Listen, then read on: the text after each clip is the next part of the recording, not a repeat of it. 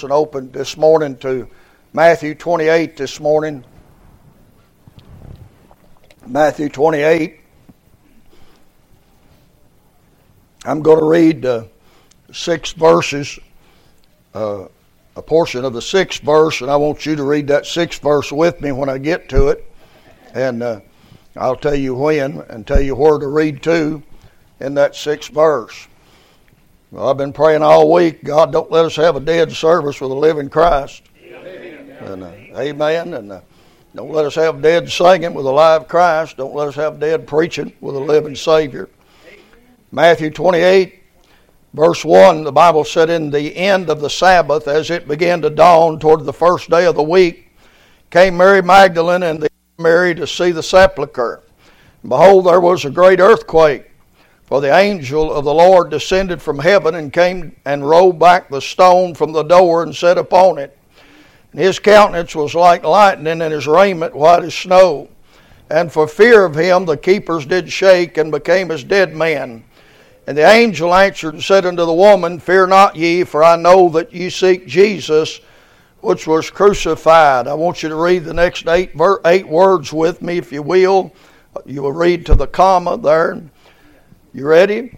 "He is not here, for he is risen." Thank you. You may be seated. Our Father, oh, thank you, Lord, for what you've already done this morning. Lord, with the lives we live and the thoughts we think, the places we go, Lord, I'm surprised you can do anything around a church house. But Lord, I thank you for your grace and your mercy. And I'm glad, Lord, that you look down upon us as poor, fallen sinners that have been redeemed by the redeeming grace of God. But I'm glad you still remember, Lord, that we're sinners. Some of us are saved sinners and others are still lost sinners.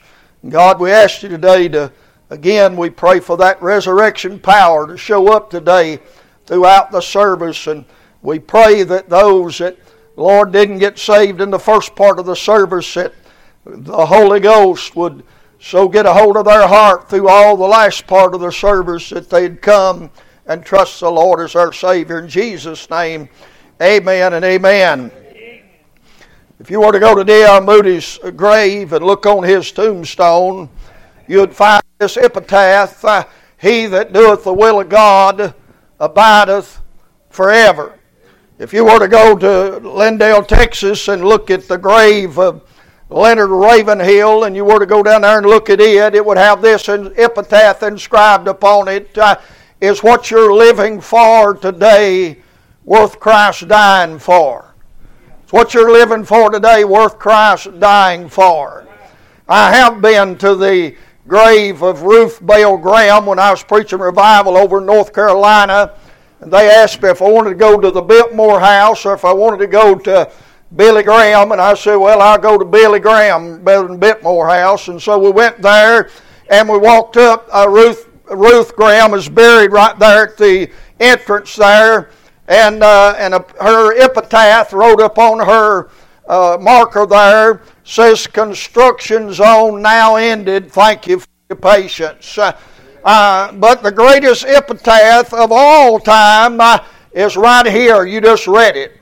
8 words that an angel said. You see, an epitaph is something said after a person dies, or something inscribed upon a marker where a person's laid. That's an epitaph. And the angel, this wasn't a man that said this was an angel that said this, and the angel said 8 words there. The angel said there, "He is not here, for he is risen." 8 words. 8 in the Bible is the number of new beginnings. And I'm telling you, on that Easter morning, that resurrection morning, I'm telling you, there was a new beginning. Amen. Something began to happen that ain't never happened before. Something began to move like ain't never moved before. There became a power seen like no power that was ever seen before. I want to preach to you this morning on an Easter epitaph. An Easter epitaph. The Bible said He's not here, for He is risen. I want to give you that, if I can, under 3 headings this morning on this Easter Epetat. And the first thing I want to say about that phrase, He is not here, for He is risen. Now the first part of that's not all that strange. We've all said it down at the funeral home or over at the cemetery, trying to console and trying to comfort somebody grieving over the loss of a loved one, and we've said they're not here. They're not here, only their body's here, but their spirit is going to be with the Lord. And many times we have all said that word, they're not here. I've told people that over 40 years of ministering, trying to comfort their hearts at a grave or at the funeral home. I've said they're not here. That's just the shell where they lived. That's just the empty body because the spirit has moved out. Amen. But that last part, we ain't said that. He said He ain't here, for He is risen. Amen. You see, every dead person you and I have ever took to the cemetery, their bodies are still there. Amen. They have not risen. But we look here at this great truth today in the Word of God. I want to say this concerning that statement. He is not here, for He is risen. I want us to look at how that affects the church, how that concerns the church this morning. You see, this morning there is only three foundational basic truths that the church is really built upon. Of course, that we are Bible believers. We believe the Word of God. And so our truths are based upon the Word of God. But there's three truths this morning and how that this statement affects the church. First of all, let me say that we all know that we had to have His birth. Amen. He had to be born. Isaiah, the old silver-tongued prophet, he looked down through the telescope of prophetic time, and in Isaiah 7 and verse 14, he said, "A virgin shall conceive and bring forth a son, and thou shalt call his Emmanuel." You see, first of all, the church rests upon the fact that Jesus was born of a virgin. Some say it don't matter. Oh yes, it had to be that way. It's matters of all matters. That He had to be born of a virgin. If He wasn't born of a virgin, He would be no different than you and me. His blood would be the same as Adam's blood that flowed down to you and me. He had to be born of a virgin. The Bible, say, "Preacher, I don't understand that." Nobody does. The Bible said in 1 Timothy 3 and 16, without controversy, great is the mystery of godliness, how that God was manifested in the flesh, justified in the Spirit, seen of angels, preached unto the Gentiles, and believed on up in the world. Amen. Yes, sir. You and I, the church itself, rest upon that foundation that Jesus was born of a virgin. Amen. And then there's the very heart of the gospel there. The Bible said He died. Well, if He lived, if He only lived, that wouldn't have been enough. He lived a perfect life for 33 years. He never got mad when He oughtn't to. He never spoke a word when He shouldn't have. He never had a desire that He couldn't fulfill. I mean, He lived a perfect life for 33 years. He taught great lessons. He preached great sermons. He did tremendous miracles. But if all He did was born and lived, that wouldn't do it. Amen. That wouldn't do that. He had to live a perfect life. He had to die for us. Romans 5 and 6 says, when we were without strength in due time, Christ died for the ungodly. Scarcely would a righteous man die for some, peradventure. A righteous man would die for some, but Christ died for us while we were yet sinners. Christ died for us. That's a great foundational truth. Born of a virgin, a great foundational truth. Christ died for us. 1 Peter 2:24 says, He in His own body bore our sins upon the tree. Amen. He had to die. Well, He did die. We know He died. The Bible records it. History records it. Historians of that day recorded, amen. But if all He did was born of a virgin, if all He did was live a life and then die at the end of that life, that wouldn't have done it. But you see, the foundational truth of it all is what this verse says. He is not here, for He is risen. Amen. It all rests upon that. If He ain't risen from the dead, He's no more different than Muhammad that Brother Caleb just talked about. He's no different than communist leaders under glass somewhere. But the Bible says here, the angel said, He is not here, for He is risen. Alfred Ackley, that name probably don't mean anything to you. Alfred Ackley, but Alfred Ackley was the one that wrote the song, He lives. He lives. Christ Jesus lives today. He walks with me and talks with me along life's narrow way. He lives. He lives. Alfred Ackley wrote the song. He was a Methodist minister, but he was also a professor at a college, a teacher at a college, and one of his Jewish students asked him one day after class, he said, Mr. Ackley, why should I worship a dead Jew? Why should I worship a dead Jew? That's what that Jew asked him, and it caught him off guard. It so struck his heart that immediately he said, He lives. He said, He's not a dead Jew. He said, I can prove He lives in my heart. He said, I can prove that He lives in the testimonies of thousands of people that have been transformed by His life. His testimony was so sudden. His testimony was so powerful. His testimony was given with so much assurance in the weeks and the months that followed. That Jew found out he did live, and he got saved. Amen. I'm glad, thank God, that he lives today. But how does that Easter epitaph affect the church? Without the fact that he lives, we have no church today.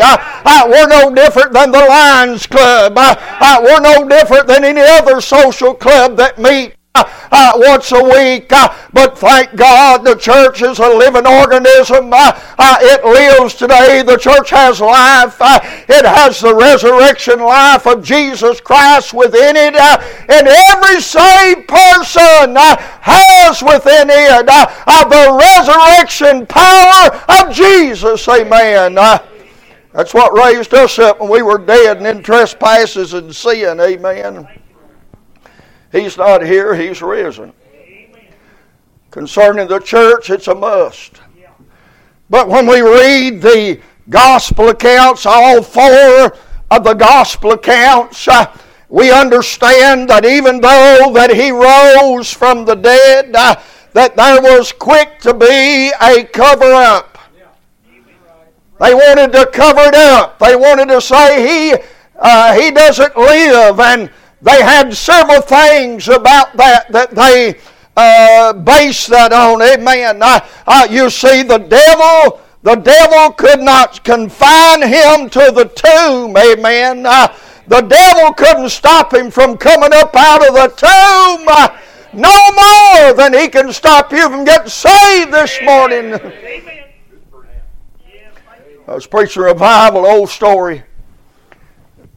Kelsey used to go to this church, and I held meetings there.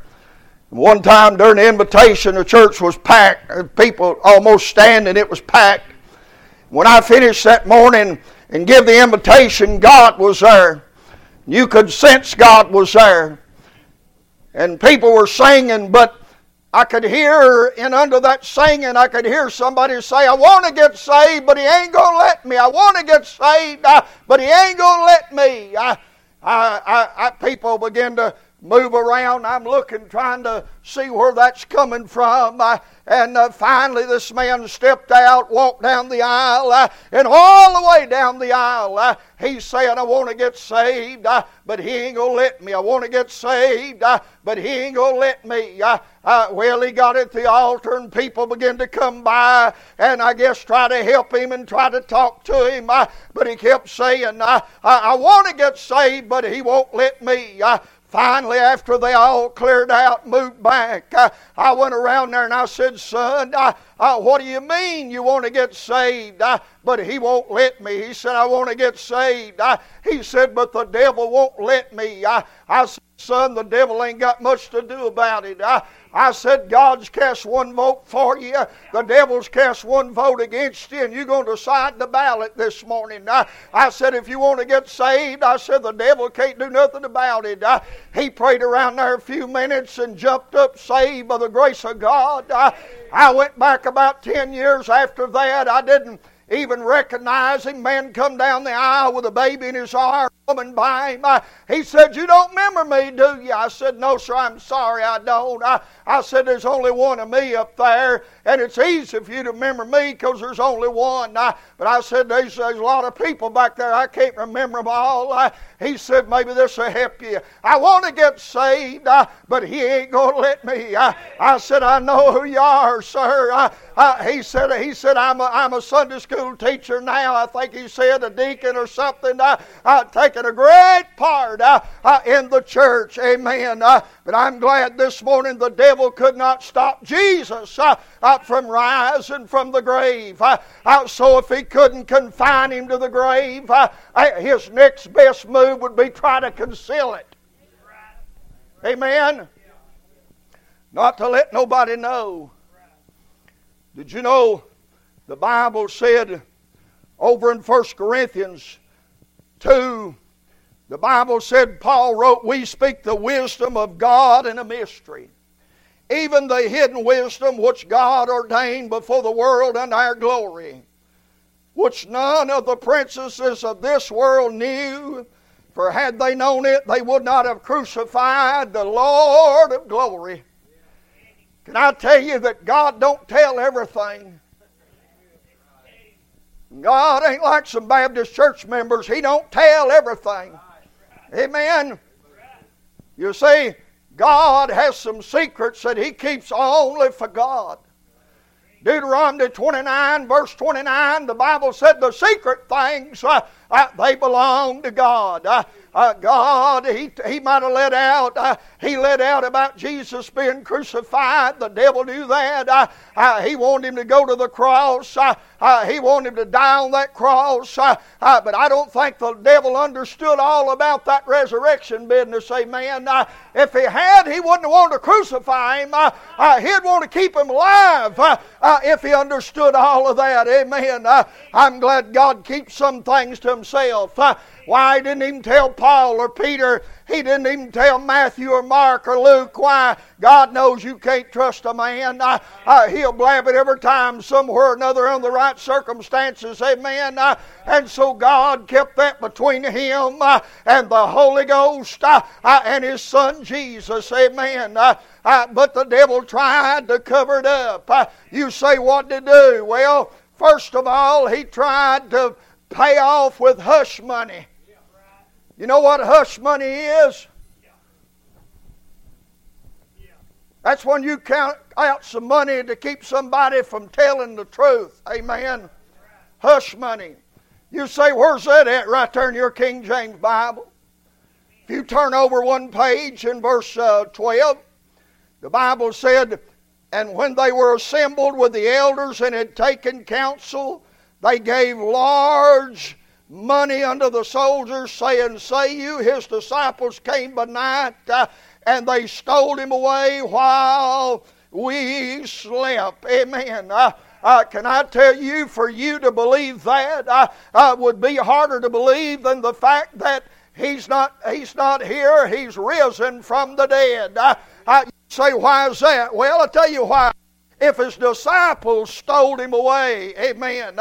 If his disciples got him and took him away somewhere, if they did that, why would they have done what they done and lived the next 40 years testifying of that truth, preaching that truth, beaten, beheaded, stoned, locked up, thrown in boiling oil, if it was all a lie?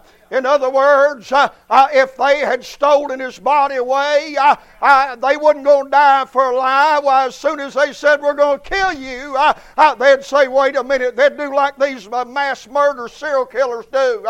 They'll say, well, wait, I don't want to go electric chair. I'll take you where his body is, amen. But you know, not one of them did that. Chuck Colson, who was a older people's name.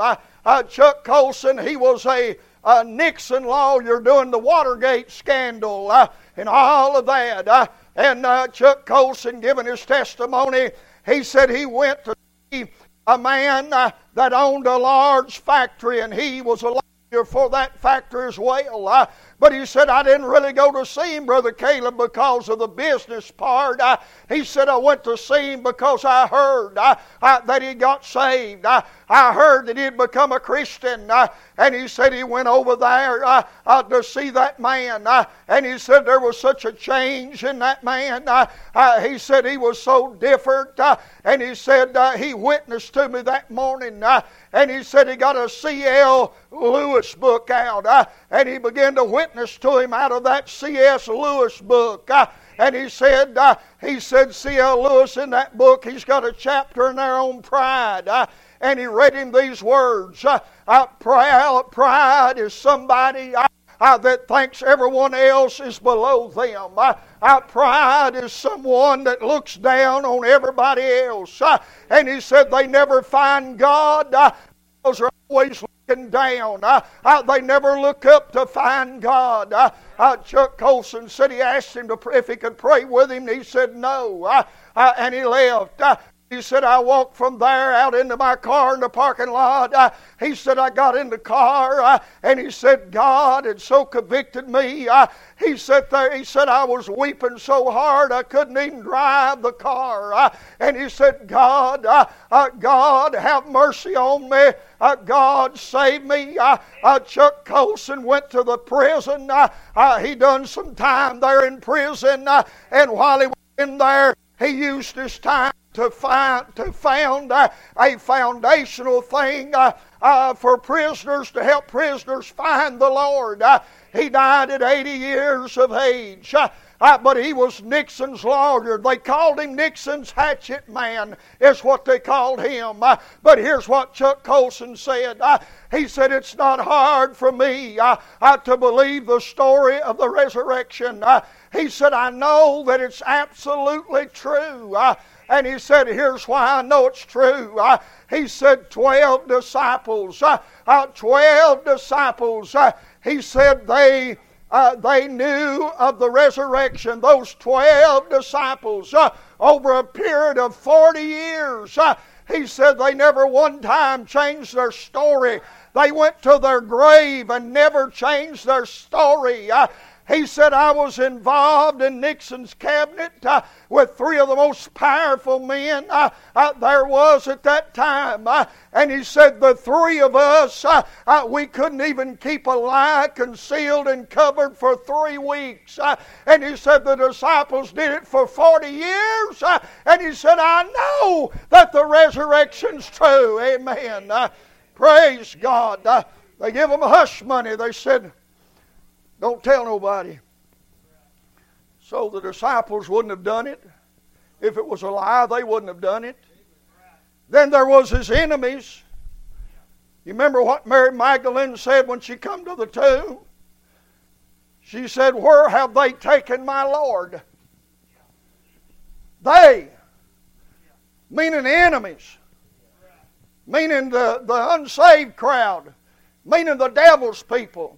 She thought they had taken the body of the Lord, and she said, where have they taken my Lord? That won't work.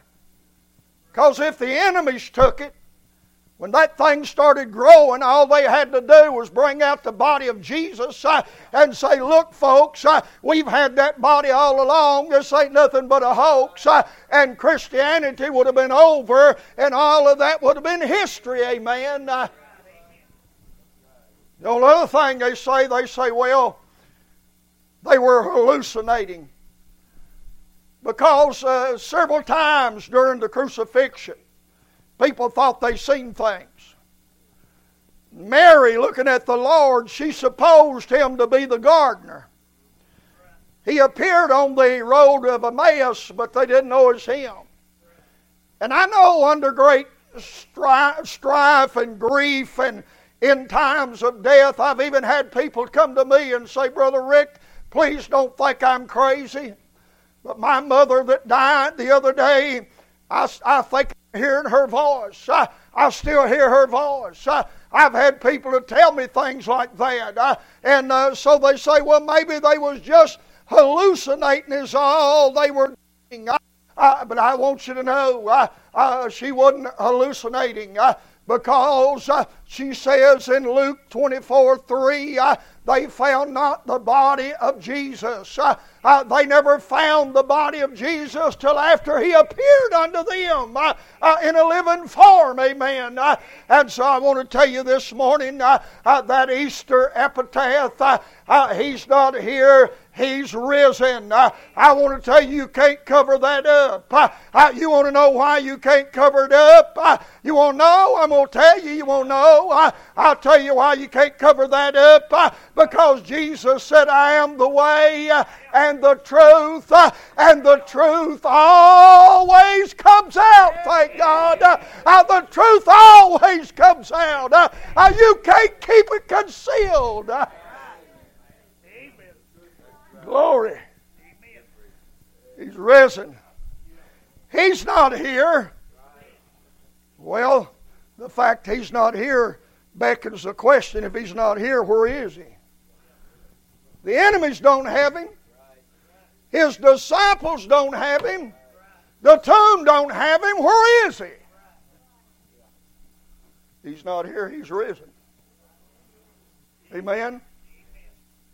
Now Solomon said, wise man Solomon, in his books of Proverbs and Ecclesiastes and Song of Solomon, the wise man said this, let us hear the conclusion of the matter.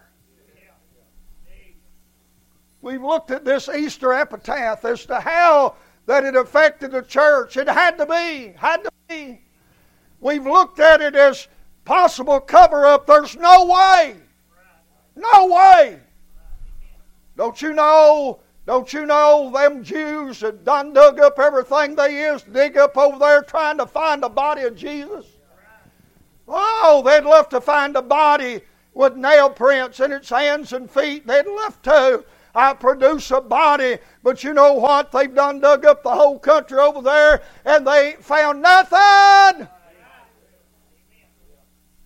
2,000 years. You know why? He's not here. He's risen from the dead. So we'll look at the conclusion of the thing. And we see some things if we believe what we read. I do. We believe what I heard. I do. There's a conclusion. What's it got to do with you and me? We know what it's got to do with the church. But when you come down to the conclusion of this thing, what have you done with it? That's the question. You see, the Bible said in Romans 1 and 4, they declared, Jesus was declared to be the Son of God with power according to the Spirit of holiness by the resurrection from the dead. You talk about power, boy. We ain't talking about touching somebody with oil on their forehead and getting rid of a sore throat. We ain't talking about some little old sickness thing. We're not talking about that. But let me tell you something. It takes power to raise a dead man. Next time one of these guys tells you they got the apostolistic sign, say you got about 5 minutes. If you don't care, get in my car. We're going to drive over here to Municipal Cemetery. You don't have to raise them all, just one. Just one. Takes power, boy. God's got it. The fact that He's not here, He's risen, that declares Him to be the Son of God. All kinds of people have died since Adam, but only one's done what He did. He said, you don't have power to take my life, I'll lay it down. And He said, if I lay it down, I'll raise it up. He said, destroy this temple and in 3 days I'll raise it up. Let me tell you something this morning, friend of mine. If you're here lost without God and playing around without God, I want to tell you He's alive. He's alive. He's alive. I woke up this morning and the bird out beside my window was singing this tune. He's alive. He's alive. He's alive. I walked out in the bush beside my door. I was a blooming out and it was saying, He's alive. He's alive. He's alive. I looked up in the trees were budding leaves. I said, He's alive. He's alive. He's alive.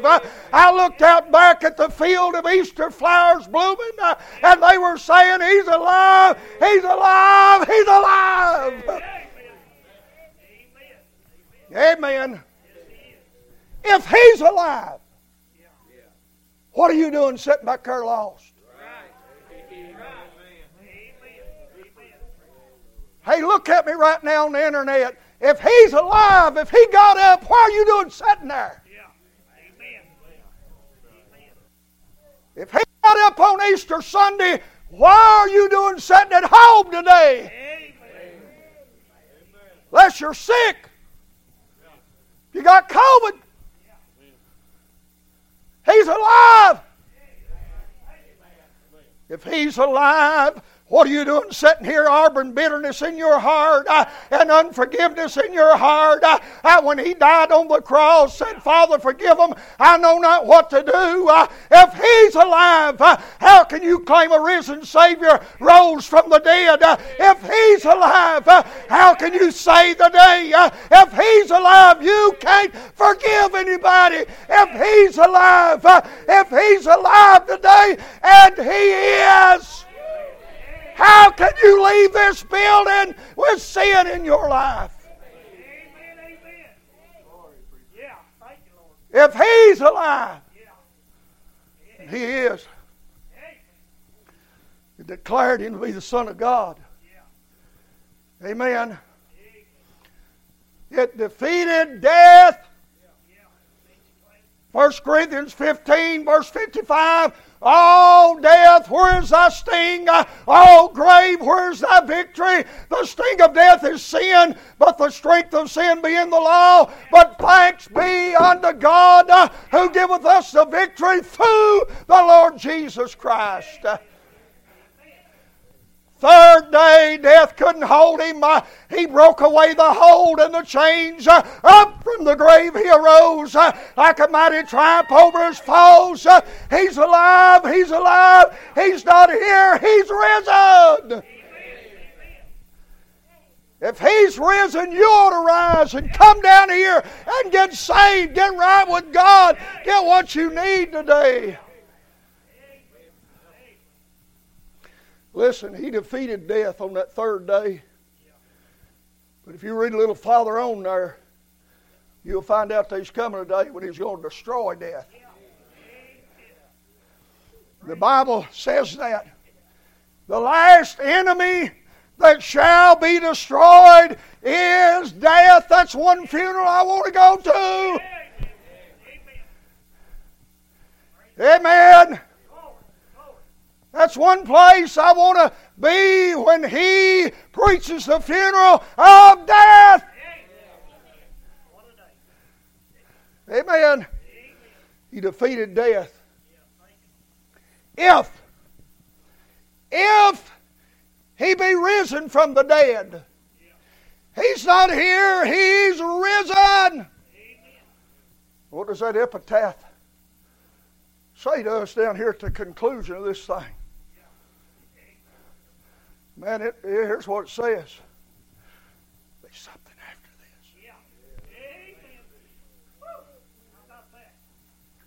This ain't all of it.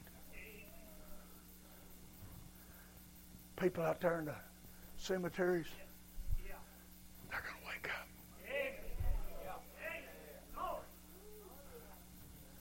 They're going to get up. There's coming a great waking up morning. Amen.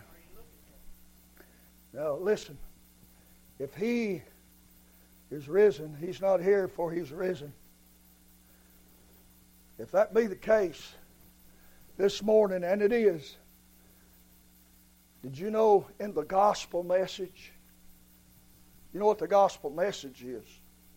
If you don't, you can turn over there in 1 Corinthians 15 and Paul will tell you what it is. He said Christ died. Well, if He died, He had to live. Christ died according to the Scriptures. I heard a preacher that must not have never read the Bible a day in his life. He said Christ could have died with a gunshot or hanging himself. It didn't matter how He died. It didn't matter how He died. The Old Testament said they had pierced my hands and feet. Isaiah 53, I give an ideal account upon it, the very idea of somebody calling himself a preacher and saying it don't matter how he died. It's like saying it don't matter how he lived. Amen? You see, the Bible said He died according to the Scripture. He was buried according to the Scripture. And on the third day, He arose. He arose according to the Scriptures. Amen. Do you know the center nugget of salvation, the plan of it? Romans 10 and verse 9. Thou shalt confess with thy mouth the Lord Jesus. Believe in thy heart that God hath raised Him from the dead. Thou shalt be saved. You can't be saved if you don't believe He rose from the dead. You can't be saved because He is a good teacher. You can't be saved even because He was born of a virgin. You got to believe that God hath raised Him from the dead. I believe that this morning. Amen. Many years ago, in the Battle of Waterloo, got some historians around here. They could probably tell you about that and remember that. Wilmington was fighting Napoleon. Napoleon was conquering the then known world of that day. No newspapers, no radios. No way to get a message out. And so they used what they call semaphonics. And what that is they would either take flags and they would signal things with flags, or they would take their hands and they would make words with their hands. Back then there was no way to get a message through except through semaphonics.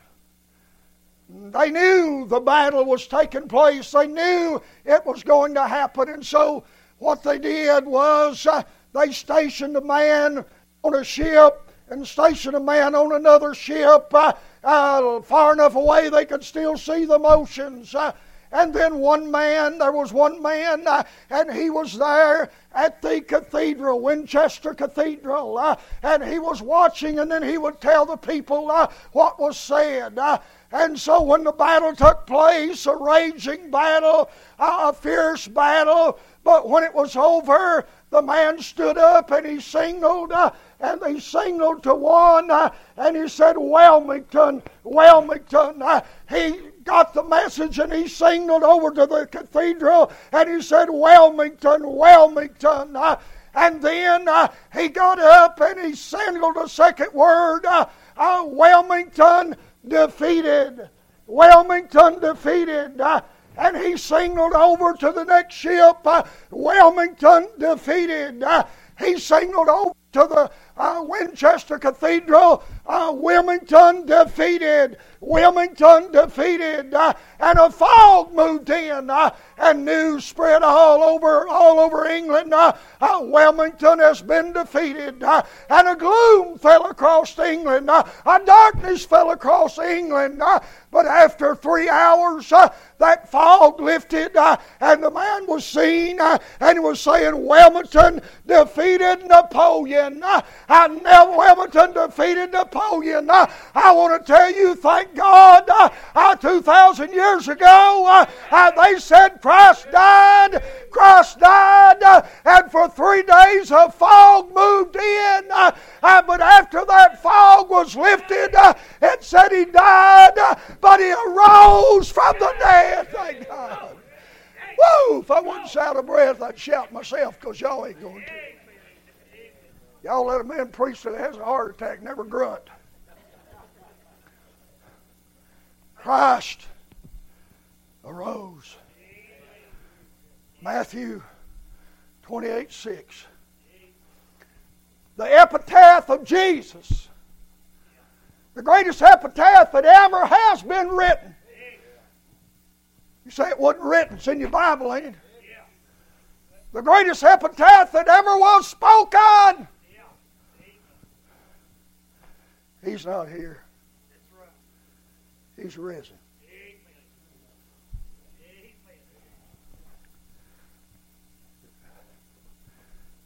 I don't know what else I can say. I preached my heart out. I took the Bible and tried to show you He's not here, He's risen. If He's risen,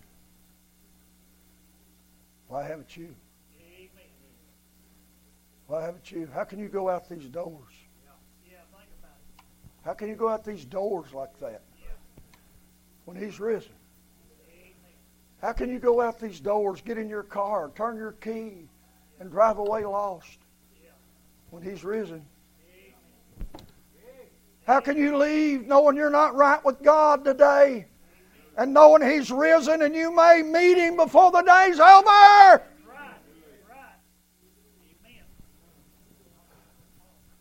Caleb, come on. Let's stand this morning. You may forget my text, my message, but don't forget my text. He's not here. He's risen. Anybody go come thank Him this morning for that? He wasn't there, but He's here. Page 379.